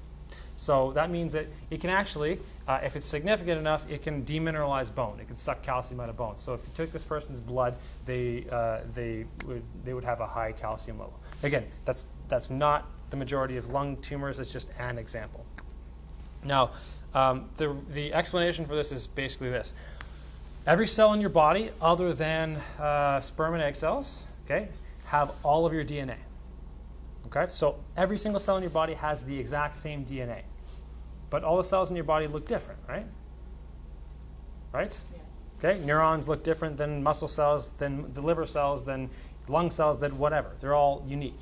Okay, because you've taken the DNA and you've turned certain genes on and certain genes off. So even though every single cell has all of the instructions, only some are used in different ways in various cells. So that's why they look different and mature differently. But in theory, they all have that same instruction manual. So if you have a tumor, which by definition means there's mutation to the DNA, if there's a mutation to that segment of the DNA that's responsible for making a hormone, then all of a sudden that tumor that is somewhere totally different in the body than where you expect that hormone to come from can now secrete that hormone. That make sense? Okay. Good enough. Other than that, your usual systemic signs of cancer. You guys learned about cancer in Patho 1, right? So what am I talking about? Or you can cheat and go to the next slide. All right? Or 2 slides in. What are the systemic signs of advancing cancer, especially as it's metastatic? Weight loss. Yep. Unexplained weight loss, low-grade fever, anemia, pallor, anorexia, night sweats, fatigue, all that kind of stuff, right? That all ringing a bell? Okay. So those, of course, can happen, especially as it progresses. More relating back to specific signs relating to the lung tissue, a persistent productive cough. Okay. Hemoptysis, so bleeding. Pain in the pleura, especially if it's at the outer edges. So pain when you breathe. It could be chest pain, but don't necessarily assume that there will always be chest pain involved. There can be hoarseness of the voice, edema in the face or arm, headache, difficulty swallowing, lung collapse. All that stuff depends on where the tumor is. So, you guys familiar with the anatomy of the lungs? The apex, right? The apex of the lung is really up in here, just south of the collarbone. Okay. If you have a lung tumor developing up in the apex, you're more likely to get some of these guys here, the hoarseness of the voice or the edema or difficulty swallowing, because there are relevant nerves that come in close to that neighborhood. Okay. But you're not going to get those same signs if you have a tumor down in the base of the lung. So it does depend on location. Okay. Now, can you see tumors on an X-ray? Yes. Yeah. All right. So tumor occupies space and has density, and so you're going to see this on X-ray. If you look for it, it's going to look like a dense region of lung tissue where it shouldn't be, because lung tissue is not very dense. That's not going to give you terribly great information. It's just going to point you in the right direction. You would have to confirm that with a CT or an MRI, and then get a definitive diagnosis with a biopsy, because every tumor is going to be different depending on the cell of origin. Okay. You also might be able to see some of this stuff on bronchoscopy. So you take a camera down. If it's impeding on the actual pathway of the airflow, you might be able to see it and or take a tissue sample of it that way. Otherwise, biopsy either way has to be done in order to get a definitive diagnosis. Does anybody know what a mediastinoscopy is? It's a scope, right? Scopy of the mediastinum. Where's the mediastinum? All right, center chest. Okay. The relevance is that there are collections of lymph nodes in the mediastinum, where if you have metastatic lung cancer and it spreads, the likely place it will spread to, one of the first places, is the lymph nodes in the mediastinum. So you basically make an incision above the sternum, go in behind, and you can sample the lymph nodes that way. Treatment is probably as you would expect, some combination of chemo, radiation, or surgical removal, depending, of course, on the extent of the case and the prognosis. All right. I think one of, if not the single highest cause of cancer death, lung cancer. Okay. Any questions? All right. Next up is aspiration. So fairly straightforward. Means that something other than air has gotten down into the airways. Okay, so the effects of that are going to depend on what it is and where it goes. It could be a solid, right? It could be like a food. It could be, I don't know, like a piece of a toy that a little kid, inhales. It could be fluids like water or a drink, or somebody is swimming and aspirates. It could be vomit, right, emesis, or anything else foreign that is not air, gets into the lungs or into the air spaces at least. So what did I say last week? What's the more common primary bronchus to enter? Right. Right, because it's a little more vertical, a little wider. And certainly doesn't mean you can't aspirate into the left. Of course you can, but a little more likely to go into the right. More common in young kids. Also in older adults, especially as they lose some awareness of what they're doing and not paying attention. Also increased incidence when you are eating in a position that's not vertical. So you're lying down, eating or drinking, much more likely to aspirate that way. The effect is going to, of course, depend on what it is and where it goes. So you could have a liquid that you aspirate, whether it's a drink or vomit or something, and it kind of works its way down following gravity and spreads out into the lung tissue. That's foreign, whatever it is. It's a foreign irritant, so it's going to cause an inflammatory reaction. So there's going to be subsequent pulmonary edema of some kind. Also, depending on what it is that you aspirate, there's a reasonable likelihood that there's bacteria going in with it. So you're at increased likelihood of pneumonia subsequently afterwards. Okay? If it's vomit, again, what else is in vomit? Acid.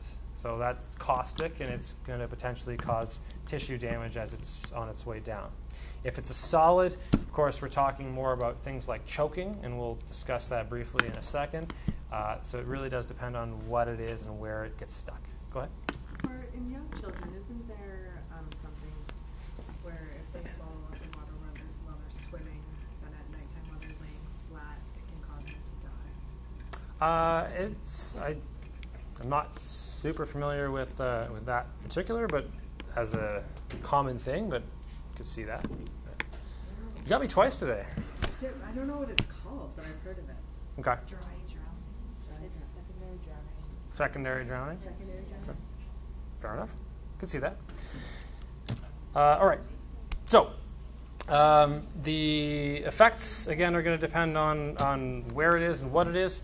It could be anything from choking to minor irritation, some edema, or to an acute respiratory distress or respiratory failure, depending on how much of it and where it goes. Okay?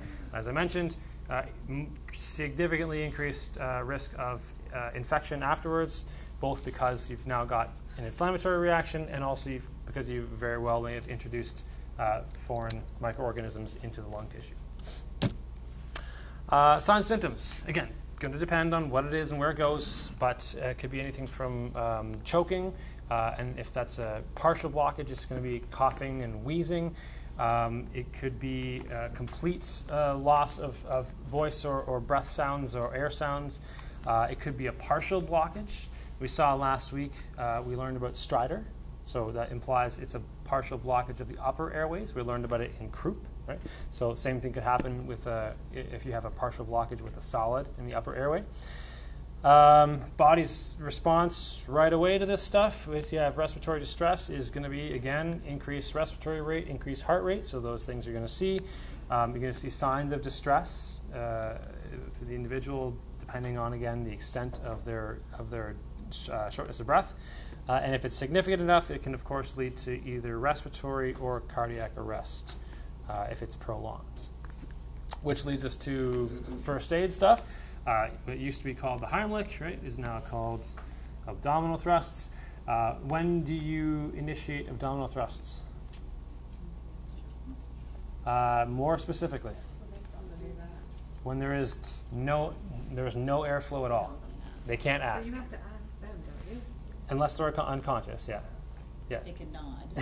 yeah. But you have to ask, do you want the Heimlich? You are supposed to obtain consent for sure, but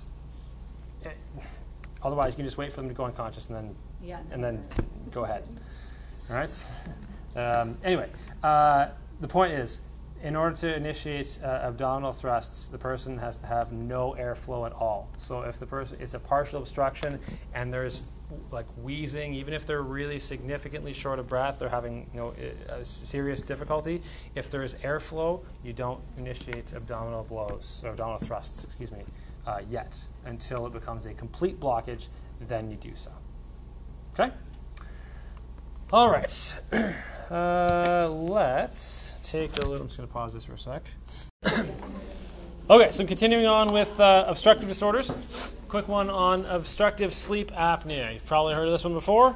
It's fairly straightforward-ish. It basically means that while you're asleep, your airway collapses to the point where you stop breathing. Okay, so the collapse is the obstruction part. The apnea means cessation of breathing. So how this usually kind of progresses is the person may not even necessarily know it at first. It may be going on for a long time before they realize that they have something wrong. It's most often the partner, the other person sleeping in the bed, that notices this first. And it's typical that these kinds of people that are predisposed to sleep apnea have a history of snoring. Does not mean that if you snore you have sleep apnea or necessarily will get it, but they typically do. And what happens is they'll notice that their partner will basically stop breathing for stretches of time at night and then have an irregular breathing rate where they'll kind of make up for it, and then they'll stop breathing again, and it kind of goes on and on and on. Often the person who's actually experiencing sleep apnea, what they feel is a profound sense of fatigue. So they go about their day and they are exhausted all the time and have no idea why. Even if they try to get lots of sleep, they go to bed early, they wake up late, whatever the case is, they're fatigued all the time. And the reason is they're not getting quality sleep. They're not getting sufficient sleep. And so they are tired. Yes? Can you ever get rid of your sleep apnea? It depends. Yes, to some degree. So we'll talk about it. So it's more frequent in men than women. I'm not 100% sure why, but there are some other factors that are known to be major contributors to it. So one is advancing age, and basically as you get older, the more likely, the greater likelihood you have of developing sleep apnea. The explanation there is basically weakening of musculature in and around the pharynx, and more likely to have it collapse when you sleep. The other is a modifiable risk factor, and that's one of the biggest ones. That is obesity.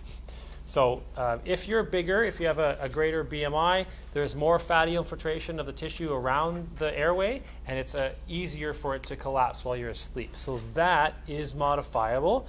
And if you are obese and you develop sleep apnea and you lose the weight, you can modify or diminish your sleep apnea experience. Okay?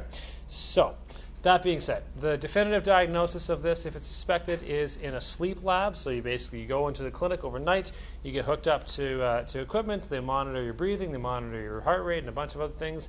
They watch you sleep, and they see if it happens, and how many times you stop breathing over the course of the night, and then you get a diagnosis of sleep apnea, and then you usually treat it in one of two ways. One is an oral appliance, so basically means you have a custom mouthpiece that goes in and helps keep the airway open. And the other is a CPAP machine. So that's the mask that fits over your mouth and nose, and it stands for continuous positive airway pressure. So basically, it's an air pump that makes air flow inward, so it keeps the airway open so that you can sleep at night. That's it. Okay, it's usually quite manageable. It's apparently not the most comfortable thing in the world, which you can understand, but it's more comfortable than not breathing.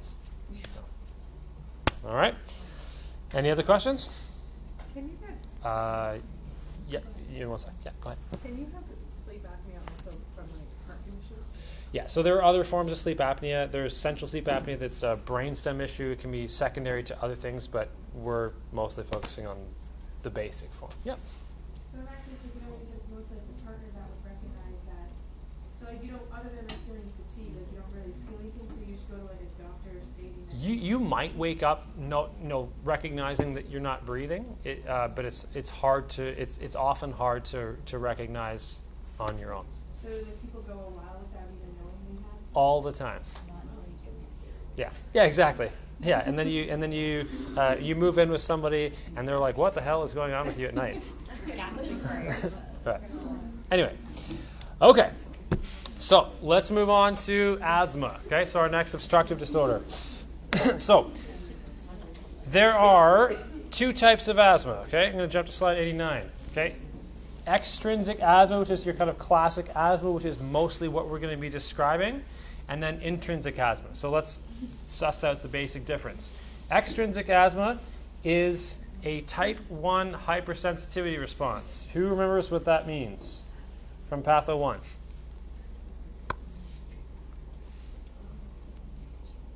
That means it's an allergic response. Okay? So, effectively, extrinsic asthma or classic type asthma is an allergic reaction. So you're exposed to an allergen in the airways, and you have an allergic response, which involves a few things, ultimately obstructing the airway and impairing airflow. So that's the major problem here. So we'll come back to that, and it's linked to allergies. The intrinsic type is another form of asthma, more typically kind of adult onset. So it comes on from somebody who doesn't have a childhood history of asthma, which is the more typically the extrinsic type. And asthma episodes can be triggered that are non-allergic types of asthma due to exposure to certain other things. It can be during an infection. It can be in response to acute stress, changes in ambient temperature, so heat or cold, inhalation of a non-allergen irritant, or during acute exercise. So all those things can possibly trigger an event or several events of acute asthma, but those are not by definition an allergic event. Those are called intrinsic asthma. Yeah?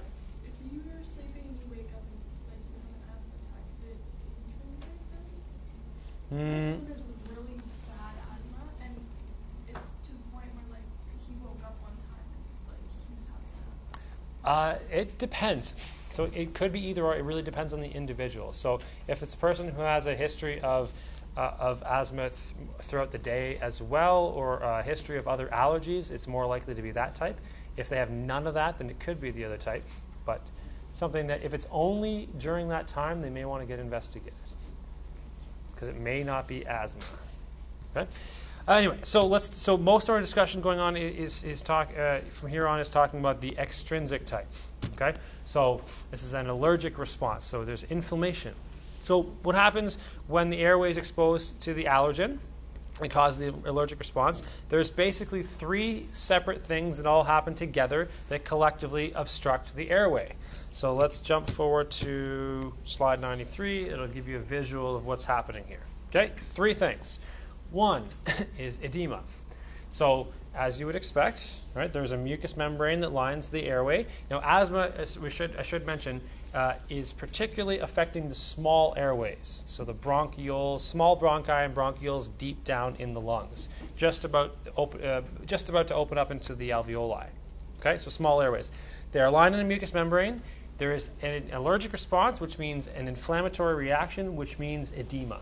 So there's edema formation in and around the mucous membrane, which means it swells. So if a mucous membrane is lining an airway swells, it bulges inward. So you're narrowing the lumen available for air to pass through. That makes sense? Yes? Okay. Number two is you also get excessive mucus formation. So during that allergic response, the mucus glands start kicking out mucus, which are also going to start impairing airflow because they're occupying space in that now diminished airway. And third is bronchospasm. So sometimes people confuse this with vasospasm to do with the blood vessels. Don't. Bronchospasm is involuntary muscle contraction of the smooth muscle lining the airways. Okay, remember that bronchioles can dilate and constrict. So you have involuntary constriction, swelling, and mucus formation, collectively all three happening together, are narrowing the airways and significantly impairing that person's ability to get air in and out. Okay, so person that is experiencing an asthma attack, they're going to be short of breath, right? Significantly short of breath. They'll have a cough. They'll have this tightening feeling in their chest. They'll probably be anxious, right? Because they can't breathe. You might hear a wheezing noise because now you have narrowed airways, higher pitched air coming through, causing a wheezing sound. They're going to have difficulty breathing, of course. Their body's going to increase the respiratory rate. They're going to have tachycardia, and the body automatically responds by jacking up respiratory rate and heart rate to compensate for that respiratory inefficiency. And they will become hypoxic. So a severe asthma attack can result in cyanosis. Okay, what's that? Right, the blue color of the lips and mucous membranes due to that acute hypoxia. Okay, on your notes here you can cross off the pulsus paradoxus. That does occur, but let's not worry about it. It's more complication than we need. Okay, now, what can happen subsequent to that? Well, it depends on how long it goes and how significant it is, but there is a possibility of either or respiratory acidosis or alkalosis. So kind of follow the train of thought here. Remember that if you can't exhale, right, if you're trapping air in, so the airways are narrow, you can't get rid of carbon dioxide, that will remain in the blood, that will drive your pH up or down? Down. So that could reasonably cause a respiratory acidosis. On the flip side, the hyperventilation that's associated with asthma and also associated with the recovery in the immediate aftermath of an asthma attack, they're hyperventilating. That hyperventilation might actually blow off excessive amounts of carbon dioxide and push that person into a mild respiratory alkalosis. So depending on what part you're referring to, either or are possible. Okay? Now, either way, if that person is hypoventilating, they're getting a significant impairment of airflow in, they're going to be in hypoxemia, so they're going to be low blood oxygen and hypercapnia and subsequent respiratory acidosis. If it's significant enough and it's not fixed in short order, it of course can lead to more significant problems, including respiratory failure or even death.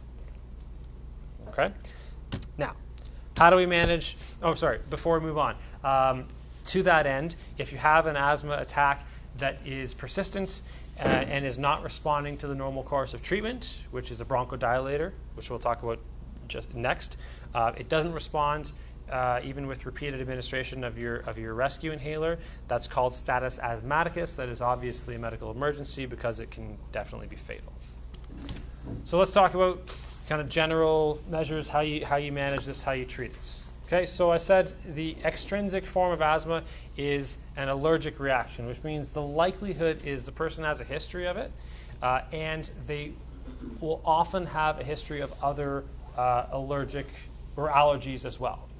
Okay, so not necessarily respiratory stuff. It could be food stuff. It could be skin stuff. It could be some other types of allergies. They tend to occur that way in kind of clusters.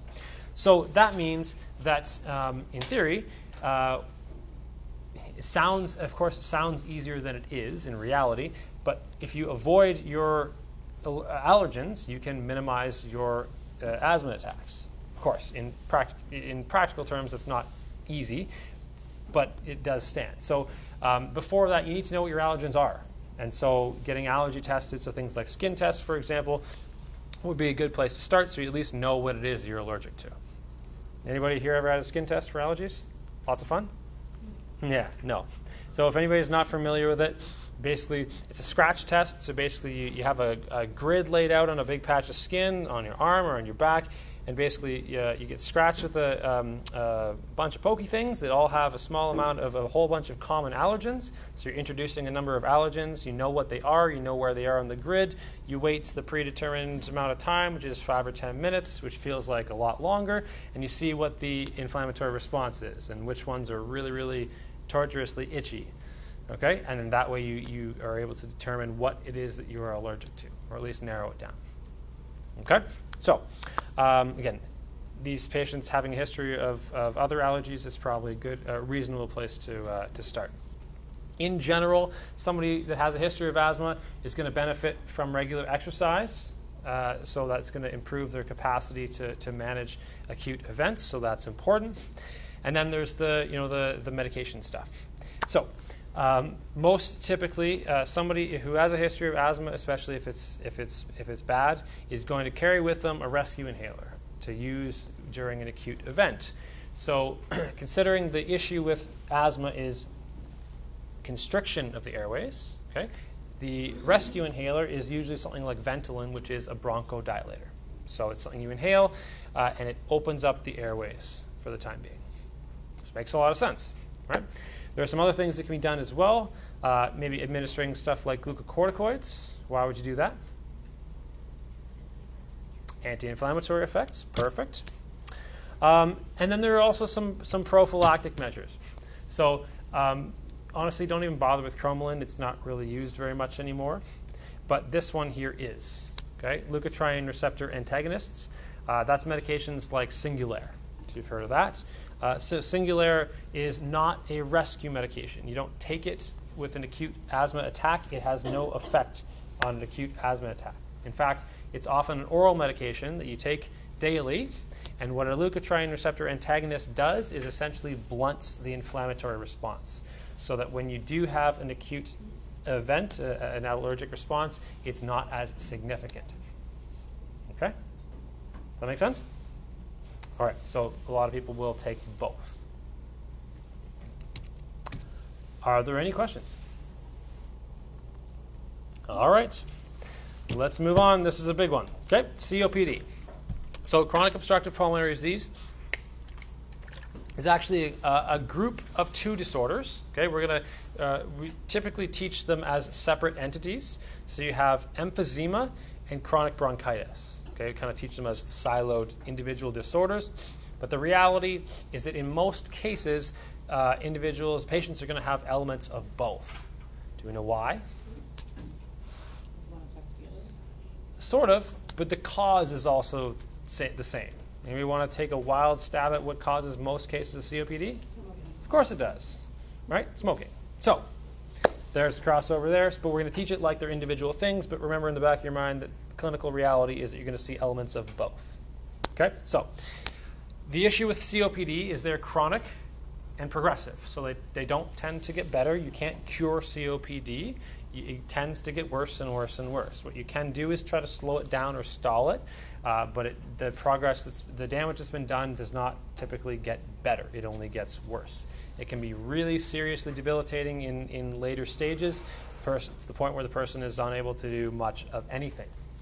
To the point of course, what it ultimately can cause is respiratory failure and death, and it can also cause something called cor pulmonale. Familiar with what cor pulmonale is? The root word cor, it means heart. So it literally translates to heart-lung. This is congestive heart failure as a result of a lung disorder. Does anybody know which, the 2 types of congestive heart failure, right and left-sided? Which one of these is that? Right-sided. Right-sided, okay? So you would have learned in previous class that left-sided CHF can lead to congestion of the lungs, right? But a primary lung problem, for a number of reasons, can lead to an increase in the amount of work that needs to be done by the right side of the heart to pump blood into the lungs. And so you end up with right-sided congestive heart failure, which gives you what kind of peripheral signs? Edema where? Body, right? Jugular, abdomen, extremities. Good. Okay. So We talked about this a little bit last week, and let's review that now. We'll talk about emphysema first. So the major issue with emphysema is you have the destruction of the alveolar walls, septa, so the walls between alveoli. So I'll draw 2 alveoli there, and we were talking last week how the walls in between them, that means that's lung tissue, right? That's stuff. So there's elastin in there, there are cells in there, there are blood vessels in there. Okay, and this all matters. This kind of relates to the problems that you see with emphysema. But what happens, the basic thing that happens is there's inflammatory damage, and you get breakdown of these walls, the septa. Okay, so what you create are, instead of adjacent smaller air spaces, you create larger air spaces. And the terms that might come up in the notes are blebs and bulla. Kind of interchangeable. They basically mean larger air spaces due to the breakdown of the walls in between adjacent spaces. Okay? So,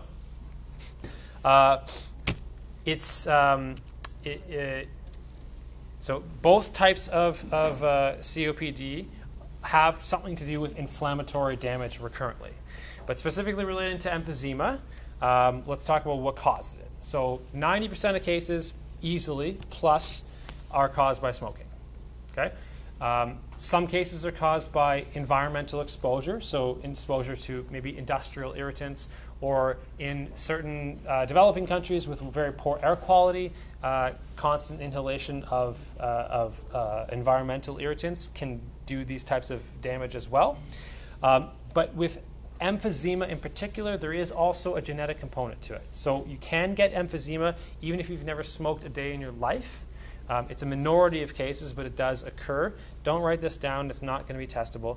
But if you ever hear it come up, it's what's called an alpha-1 antitrypsin deficiency. And that basically means that you have this substance that's used in various parts of your body, including lungs, that diminishes inflammatory damage to tissue. And if you're missing that thing, then you accumulate damage and you start to get stuff like this happening. So it can occur even without smoking, but by far the majority of the cases are due to smoking. It can also occur with recurrent infection. So consider what happens if you have infection after infection after infection. There's inflammation, there's tissue damage, and there can be tissue destruction like this. So it can occur that way as well. Now, what happens? So we started to touch on this last week, and let's review. You're breaking down these septa, the walls. You're essentially losing what is contained in those walls. So off the bat, we're talking surface area. Okay, so if you're losing alveolar walls, you're decreasing the surface area. Even though you're now creating larger air spaces, they're less efficient. So right away, you're losing gas exchange efficiency, both oxygen in and carbon dioxide out. Right? So ultimately, you're heading towards hypoxia and hypercapnia. That makes sense? Okay. You're also losing cross-sectional area of capillaries. So embedded in those walls, you have lots of capillaries. And if you break the walls down, you're breaking capillaries down, which means you now have less blood vessels available to send blood through. And this part is largely what's related to the right-sided congestive heart failure bit. So if you're losing a bunch of blood vessels, but the right side of the heart still has to send the same amount of blood into the lungs, it has to do so at a higher pressure, because now you have congestion, increased pressure, right? Pulmonary hypertension, increased pressure in the blood vessels of the vessels that remain. So if you have this over time and it never gets better, which it won't, it just gets worse, the right side of the heart has to work harder and harder and harder, and you end up with right-sided congestive heart failure. Okay? So, again, back to your, you would have learned this in Patho 1, but that has huge effects all across the body. It has the edema effects that we just mentioned with in the abdomen and in the extremities. It also has forward effects. So you have decreased blood delivery to the body. So now you have inefficiencies that go with chronic disease all throughout the body. Inefficient blood delivery to the tissues, and all sorts of things start becoming less efficient all through the body. The other one, and this is a big one, okay, is the loss of those elastic fibers. So again, embedded in those walls, you have elastin, which makes the lungs want to snap back to their smaller size, which we discussed last week. So if somebody is developing emphysema, they are going to have issues getting worse and worse with breathing in or breathing out. Breathing out. Okay? So you are losing that ability to passively have the lung tissue collapse, snap back to its small size where you want it to be. So that means you have to work. Right? You have to work to exhale. And so this becomes, quite frankly, exhausting. Right? So you have to work to exhale all the time. So this is why we used to call emphysema patients pink puffers. Okay? They're pink in the face from the exertion of exhalation. And the puffer part comes from some of the things that are taught. So you teach an emphysema patient to breathe with pursed lips, because when you do this,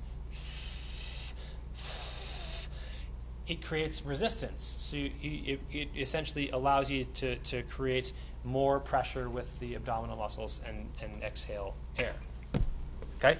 The other thing that happens, and there's some crossover here with this and chronic bronchitis, but that chronic tissue damage is going to lead to fibrosis, as you would expect with any chronic recurrent inflammatory damage. Right? You develop scar tissue. So that scar tissue is going to narrow airways, and that is further impairing airflow. Okay? Some of the physical things that you might notice. Okay, so as you have a greater and greater difficulty exhaling, and as you break down more and more of these alveolar septa, you start trapping more air. So we talked last week about lung volumes, right? The tidal volume is the airflow in and out passively. The vital capacity is max in and out.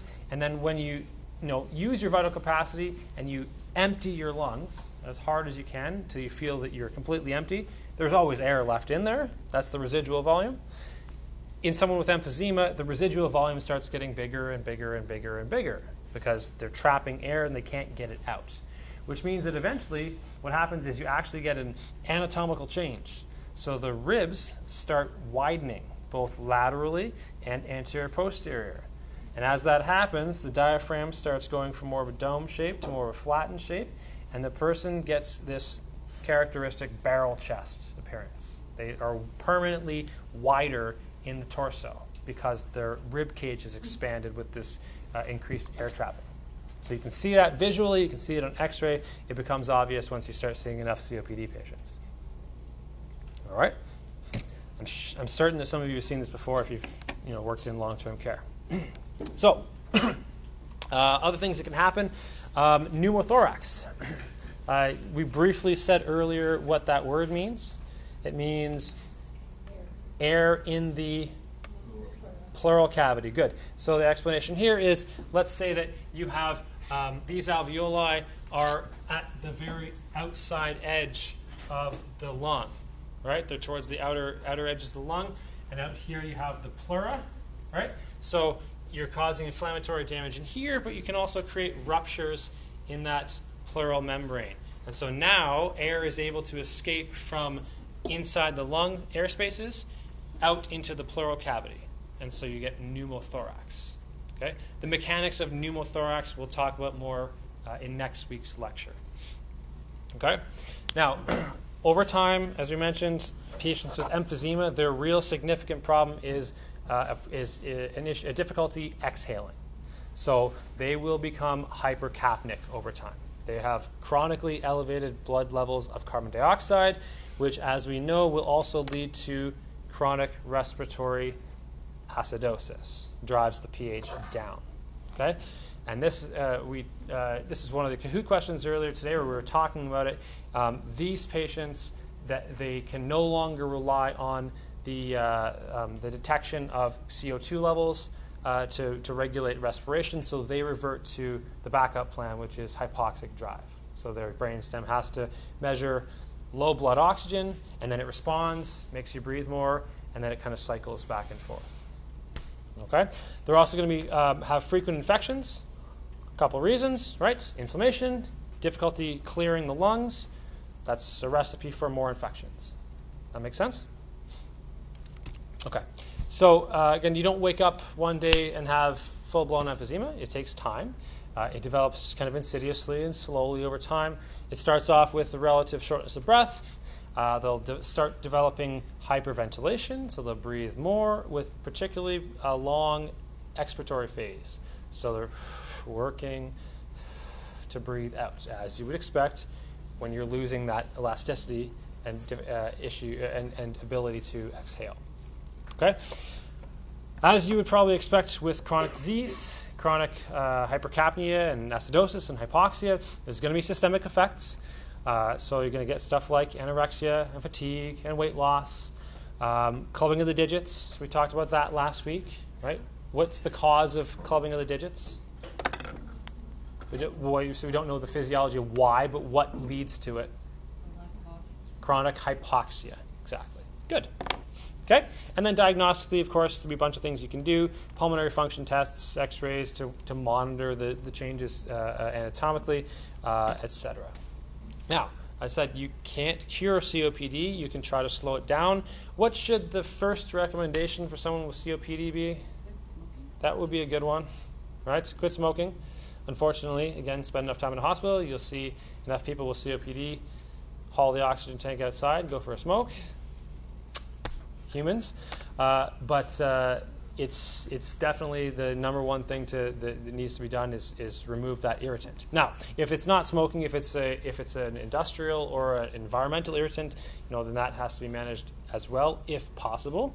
Unfortunately, a lot of people that end up with that are living in parts of the world they don't have the means to get themselves out of that that environment at all. But that's a totally different discussion.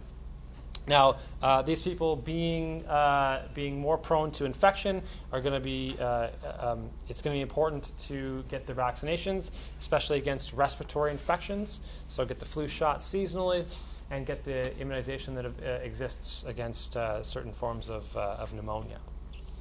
There's going to be other, it's not just, there is respiratory therapy, there's respiratory rehab, there's breathing techniques like the pursed lip thing I was talking about. That's all obviously important. There's other considerations as well. With the chronic disease aspect of this, you can support nutrition properly, try to get proper rest. There's all sorts of other things that can be done in conjunction to try to manage this as best you can. Ultimately, it's going to be common to end up on antibiotics and oxygen eventually, although if you were to pick one of the two, emphysema and COPD and chronic bronchitis, that's going to need oxygen therapy, it's going to be chronic bronchitis more so, and we'll get to that shortly. This last part is interesting. Lung reduction surgery, which sounds crazy at first. The basic idea is that if you take a section of the lungs that's particularly badly affected by emphysema and remove it, it actually creates space for the healthier tissue to work better. So it can be, it's a temporary fix, can help boost their function a little bit. Okay, so again, this is what I've drawn on the board. Regular alveolus, overinflated alveolus, blebs, bulla, enlarged air spaces due to the breakdown of walls. Yep. When it breaks down the walls, is there anything left over, or does it just break down? They don't cough up anything? Well, there's going to be inflammation, so they'll probably have a cough. Yep, for sure. But yeah, so there's going to be debris if that's what you're asking. Yeah. But yeah, depending on what the cause is, they probably have a cough anyway. Right? Okay, so again, this is showing loss of the elastic tissue, issues with expiration, and the beginnings of air trapping and increasing the overall residual volume. The other silo of COPD is chronic bronchitis. Okay, so this is one that's more often diagnosed based on a history. So the criteria are: you have a chronic cough that lasts 3 months or longer, twice in a period of 2 years, twice or more. It means you have a chronic cough that lasts for a long time, and you've had it more than once over the course of a couple of years. Again, unsurprisingly, number one with a bullet cause of chronic bronchitis, as with emphysema, is smoking. Secondary to that is exposure to other irritants, industrial, environmental, etc. What happens in chronic bronchitis is probably what you would hopefully expect to happen when you inhale an irritant. Okay, so it goes into the lungs, it causes irritation, right, of that tissue because it's not supposed to be there, and so you have inflammation. So you have inflammation particularly of the mucosa. So the immediate effect is swelling, edema, and as that continues to happen over and over and over, you get some other effects. Okay, so if you get constant, continuous, repeated irritation, as occurs in smokers, then you actually get changes to the mucus glands. So they hypertrophy, enlarge, and hyperplasia, multiply in number. So you get this increased production of mucus, which partially contributes to some of that coughing. Okay, we know smokers cough first thing in the morning, right after all the mucus is settled overnight. So they wake up and they have to cough and cough and cough and get the phlegm out. That's this.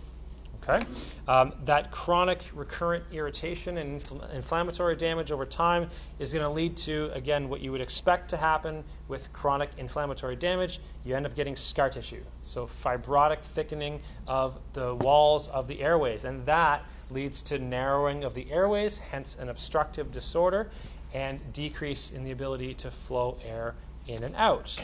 So these patients, again, assuming that this is happening in the absence of emphysema, which doesn't really happen, they're going to be short of breath, fatigued, and have significant hypoxia. Okay? They have the same risk of pulmonary hypertension, high blood pressure in the lungs due to the fibrotic change and the impairment of blood vessels, similar to an emphysema. Similar risk because of that for the right-sided congestive heart failure, the cor pulmonale, but for a different pathophysiological reason. So by definition, they're going to have a constant productive cough, right? They're going to have increased mucus production. They're going to have irritants. They're going to have stuff that they're trying to cough out. Their body's response will be, of course, tachypnea and tachycardia as well. Person will feel dyspneic, short of breath. They will have thick, purulent secretions. What does that imply? Infection, exactly. Purulence implies bacterial infection, which makes sense. You're hyperproducing mucus, you're trapping bacteria, you have inflammatory environments. That's perfect for infection. So they're going to have recurrent infections inside the lungs. A cough, obviously. Bronchi, remember what that is? That's that deeper, harsher, mucusy sound from deep inside the lungs, that rattling around that happens.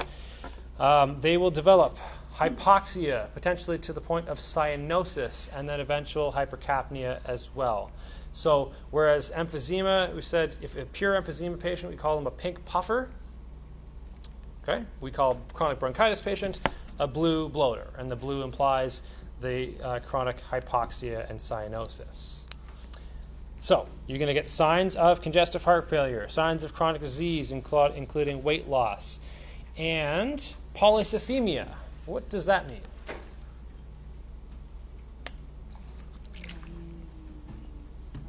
Yeah, you're on the right track, right? Many something where? In the blood, right? Many, what's site? Cells in the blood.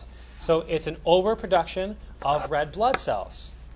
Okay? This is the body's response to chronic hypoxia. Remember what's involved? So the kidneys will detect low oxygen levels. They'll kick out erythropoietin that goes to the bone marrow, says make more red blood cells. And so you make more red blood cells. And so if you take this person's blood, their hematocrit would be up. They would have more red blood cells than they should because they've been dealing with this chronic hypoxia, and this is the body's way of trying to deal with it. All right. Treatment. Shockingly, quitting smoking being at the top of that list. Same with emphysema. You're managing the ongoing infections. You're going to be prophylactically vaccinating for further respiratory infections, so the flu, pneumonia, that kind of stuff. Expectorant medication. What do expectorants do? They thin up the mucus so you can cough it out. Perfect. Bronchodilators open up the airway, right? With the fibrotic changes to the airways and the increased mucus production, this is, remember, an obstructive condition. Okay, so that makes sense. They might need some percussion, similar-ish to your cystic fibrosis patients, right, to loosen up that mucus so they can cough it up. Of the two types of COPD patients, the emphysema and chronic bronchitis, this chronic bronchitis patients are the ones that are more likely to need the low-flow oxygen. Their issue is largely with hypoxia. So this is the nasal cannula dragging around the oxygen tank to supplement their oxygen delivery because they have inadequate delivery due to the fibrosis and the obstruction. That make sense? All right. And this will be our last topic. It's a quick one. Bronchiectasis, it's not even its own disorder. Bronchiectasis is something that can occur with chronic irritation of the lung tissue, and a picture might actually help. What happens is due to the chronic irritation and often excessive mucus formation, so you often see it in chronic bronchitis, CF, and chronic asthma patients, you get dilation of the mid-sized bronchi. So this, if you can see that image, is effectively what happens. There's this chronic irritation, chronic mucus formation, subsequent trapping of bacteria, further irritation, further inflammation, further damage to the airways, and they eventually start to weaken and dilate. Okay, so you get this permanent enlargement of the airways. Now that enlargement is part of the problem, but you also have this issue where you have mucus trapping. And so the mucus trapping and the infection that occurs means that patients that have that dilation of the airways, the bronchiectasis, will very typically have recurrent infection and purulent exudates. So they're going to cough up this really copious amounts of nasty sputum. So purulent, foul-smelling, so bacterial-laden sputum. Okay, so again, that bronchiectasis is not its own. It's not its own disorder. It happens with those other chronic disorders. And the last slide I'll leave you with is this one. It's a very important one. Okay, it's a good summary of the COPD. If you look closely, COPD that's summarized on that slide is emphysema and chronic bronchitis, which is by definition COPD. It also includes asthma on there. So again, that doesn't fall within the typical category of COPD, but it is a chronic disorder that causes obstruction. So there are some similarities. Now, when you're studying these things, make sure that you look at the commonalities and the differences. So, for example, I'll leave you with this. Two of these are going to cause increased mucus production. One is probably not. Two of these are caused by smoking. One is not. All three have different local anatomy that's involved. Okay? One is the alveoli, one is the large bronchi with chronic bronchitis, and one are the small bronchi and bronchioles in asthma. Okay?